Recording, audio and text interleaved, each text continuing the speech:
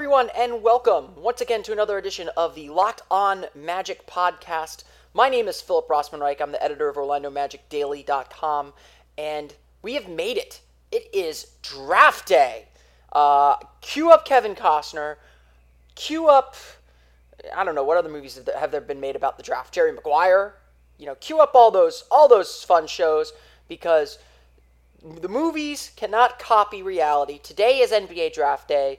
So much excitement, so much uncertainty, so much optimism, so much hope, so much pessimism, a whole range of emotions. I'm recording this at 9:18. I've already received emails and texts and tweets from people suggesting trade ideas and throwing stuff out there, seeing what can happen. I'm sure Woj just tweeted up a storm, and it's not even 10 a.m. yet. So it is an exciting time in the draft, and it was an exciting day yesterday, which we'll get into right now. But just to preview a little bit what's coming up on the show, I'm going to talk a little bit about some experiences that I've had mock drafting. I think I talked a little bit about that yesterday. And my big board. I posted a big post on OrlandoMagicDaily.com, just kind of reviewing all the players that we've profiled and power ranking them and saying who I think the Magic should pick. So I'll go over that. And then I'd like to take a little bit of time to think about what is culture, because I think that's a word that you're going to hear thrown around a lot tonight during the NBA draft. I think it's going to be something that we will watch and think about as the Magic make their pick and make their moves heading into the offseason. So I want to address that just a little bit, just give a final thought before we enter the NBA draft. But got to start with the big news of the day from yesterday around the NBA. You had some major moves being made in first the Utah Jazz, the Indiana Pacers, and the Atlanta Hawks executing a 3-team deal that sends George Hill to the Jazz and Jeff Teague to the Pacers. The full details of that deal have not been released quite yet, but a big deal moving some point guards. I'd actually suggested on an article I wrote for Fansided that the Magic try and acquire George Hill as to play either backup point guard or play some type of kind of veteran backup position, either as a 2 guard or 1. And I think that's a really, really good move for Utah. I really like that. Provide some depth behind Dante Exum if Exum's not ready to go at the beginning of the season. A steady hand for a team that's looking to make the playoffs. So I'm a big fan of that move for Utah. And then, of course, the big deal that's getting the marquee this morning, the Chicago Bulls trading Derrick Rose and some other players to the New York Knicks for a package that includes Jerian Grant and Robin Lopez. Probably should have led with Robin Lopez. And that deal signals what the Bulls are possibly doing, that they're looking to move on a little bit from that Rose-Butler dynamic that hasn't seemed to work. That Rose has obviously had his injury issues and has been a little disappointing in that area. It certainly seems to make New York maybe a little bit more attractive to free agents with Rose and Carmelo Anthony there. And they've already apparently gotten into the Dwight Howard sweepstakes. So a lot happened yesterday in the NBA. And the question I kept getting is, why aren't the Magic involved in these deals? Why aren't the Magic active in these trade discussions? And it's hard to say that they're not active in these trade discussions. They're not active in these transactions or out there looking for deals to make. Frankly, I don't think the Magic were particularly interested in Jeff Teague or in Derrick Rose. They have Elfrid Payton. They like Elfrid Payton. There's no reason for them to give up on Elfrid Payton after 2 years. And I know he had a difficult season last year, and I'm sure I'll talk about this and talk a little bit more about my thoughts on this on a future podcast here. But Elfrid Payton, for all his flaws, did some good things last year. He continued to grow a little bit. It was a struggle, but I don't think it's the time to give up on him unless you get a clearly better option. And I'm not sure 1 year of Derrick Rose or 1 year of Jeff Teague is a better option long-term than Elfrid Payton. And in trades, you got to think about the short-term and the long-term. Contracts matter. All that stuff matters, and that's something to consider too. But the question I kept getting is, why aren't the Magic more active in these trade discussions? Why aren't the Magic a bigger player in these? And Rob Hennigan had media availability on Wednesday, and he talked to us about a number of issues regarding the draft, and obviously he was being a little coy. He can't talk about specific players, can't talk about specific deals. That's just not his style. It's also not his style to leak things to the media. And so I don't think we hear all the things the Magic are doing. And so don't take a lack of reporting, and maybe it's my fault for not reporting it and not, having the sources to tell you exactly what's going on behind closed doors. But don't take a lack of reporting for a lack of action. I think the Magic are going to be aggressive on the trade market in this draft. I think 11, there are some good players, but there are flawed players, extremely flawed players with extremely high ceilings. And in the draft, you are trying to project into the future. So you take a player that might have some question marks, that might have some issues that you think you can solve, or that you think can get better over time, and they'll be a better player down the road. It's not necessarily about what you get today. It's probably about what you get 2-3 years from now, or toward the end of that rookie contract.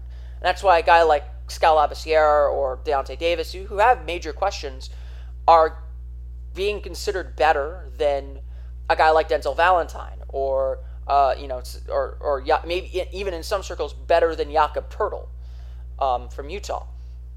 And so, again, don't take inactivity or don't take a lack of news as inactivity. I think the Magic are exploring a lot of options. I think they'll explore trading down in the draft, trying to bring in a veteran and to go down, and I've actually had conversations about this today, possibly trading into the bottom of the draft, taking in maybe a veteran that has a little bit of a riskier contract, eating up some of that cap room, mind you, but doing so to get a quality veteran to bring off the bench, and to maybe draft a guy like Malik Beasley, or take a chance on someone else. You look at the end of that draft, like a Taurean Prince might be a good pick, or there are some good players toward the end of this first round, and as Rob Hennigan said yesterday, there is a lot of parity between between 10 and 20, 10 and 25, somewhere in that range. You look at Hennigan said they brought in close to 20 players in for workouts and interviews. I mean, that is a lot of players.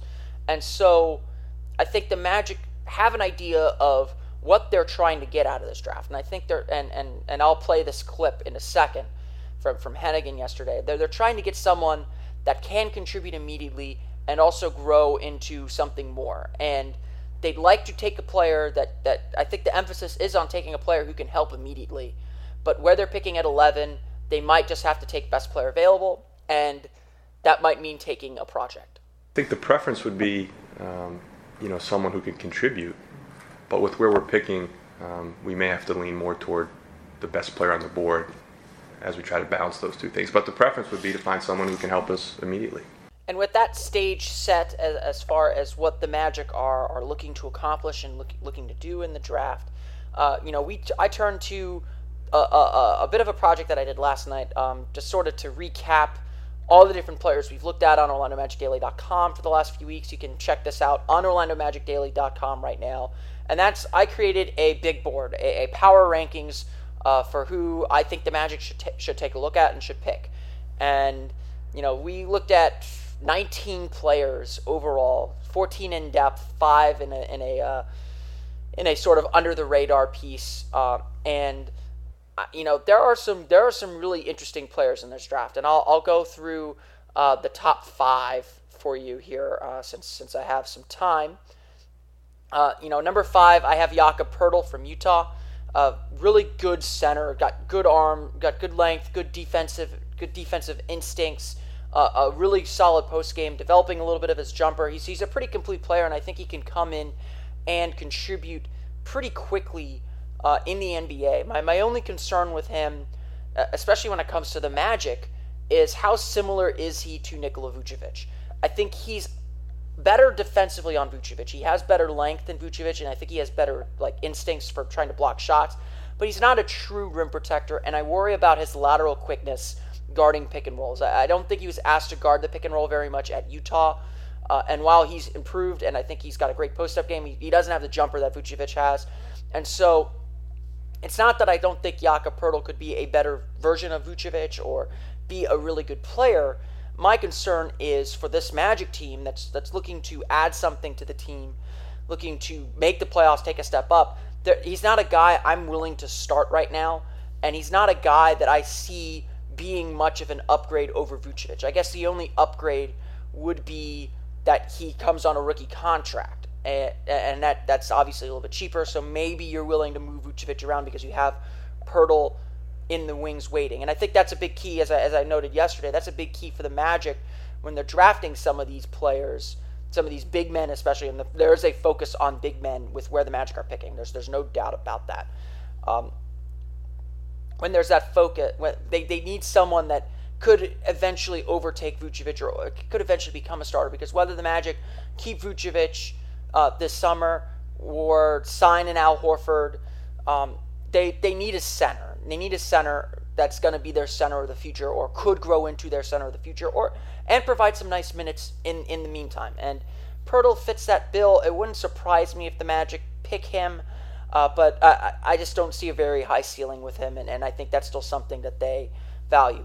Number 4, I had Marquise Chriss. I'm not as high on him as some other people. He's probably going to be gone by the time the Magic pick at 11.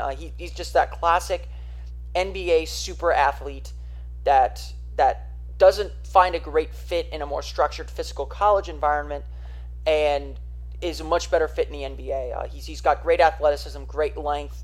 Kind of reminds me a little bit of like a less developed Sean Kemp at this point, to be perfectly honest. Can get up, has good court sense. The big concern with him is he's just so raw, and he's shown some ability to shoot, so he might fit the NBA game a little bit better. Again, I think he's gone by the time the Magic reach 11. If he's there at 11, I'm awfully tempted to take him. I think in one of the mock drafts I did, I think it was a Hardwood Paroxysm mock draft, if I'm not mistaken, I was left with the choice between Marquise Chriss and my number 1 guy, Skal Labissière, and I ended up taking Labissière. I felt Labissière could play the center better, was a little bit further along as far as his offensive game and what I know I can get from him next year, and that's why I took him, and that's why I have Chriss at 4. I think he's still just a little too much of a project for what the Magic need. There are some things that I'm not completely sold about with him, but I understand why NBA scouts have fallen in love with this guy. Number 3, I have Jaylen Brown. I also think he'll be gone by the time the Magic pick at 11. Just kind of that he looks like a small forward, and that's what I really like. Like, I think you could put him on an NBA court and he could hold his own physically, and that's always a big thing when you're coming from the college level to the NBA level. Can you hold yourself physically? He looks very similar to like what Stanley Johnson looked like last year, but I don't think he's as good as Stanley Johnson. His efficiency with his shooting is not good.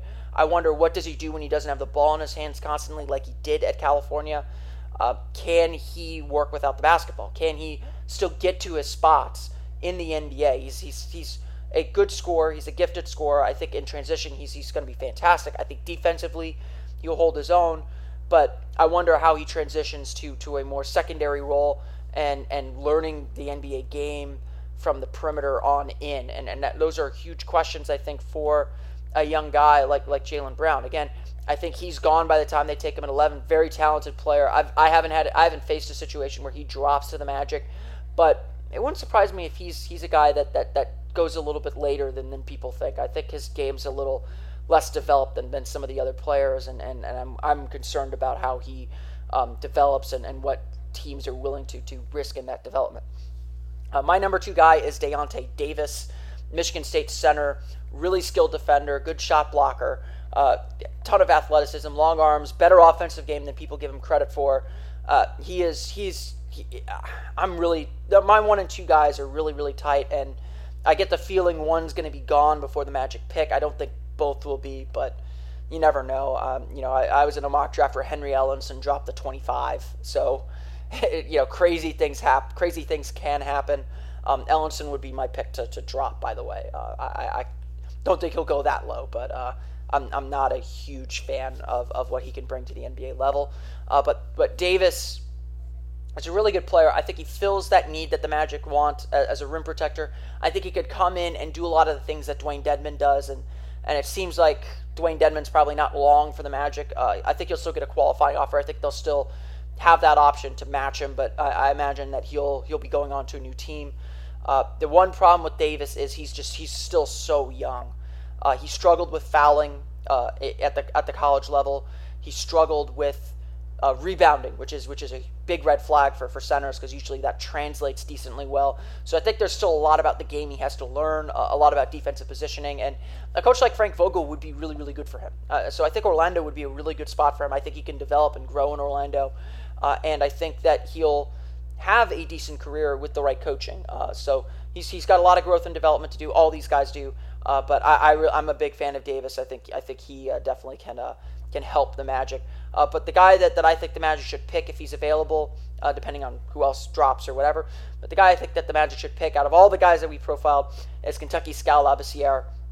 I think that he is more developed offensively, so I think he can contribute pretty quickly on the offensive end. I think that he's got great defensive potential with the right coaching. I think he can grow into a good defensive rim protector. He's got great lateral quickness, so I think he could come out and show on the pick and roll and recover. The big thing is just learning how to play basketball. He's a guy that's really impressive from a skill set standpoint, but has not shown it in games, and he's been pushed around a little bit, and he's got to put on some muscle and learn to be physical, and that is a big thing, and that might be why you lean to Davis. And I admit I kind of go back and forth between the two very often. I've consistently picked Labissiere, so I will stick with what I've been saying for the last week or so. I think Labissiere is worth the risk. It's going to take some time. He's probably going to have to come off the bench for a year or two, but I think that his upside and his potential is really high. I think he can reach it with the right coaching, and I think I have a lot of confidence in Frank Vogel to teach that and to do that. I mean, you look at a guy like Miles Turner. He came into the league with a lot of the same questions. He's a lot more developed offensively, so don't get me wrong there. But people wondered, does he hang around the perimeter too much? Is he going to be able to bang and be physical? And Frank Vogel, really turned him into a solid Rookie of the Year candidate, or solid rookie who contributed a lot in his first year. And I could see the same thing happening with Skal Labissiere. I really could. And I think that's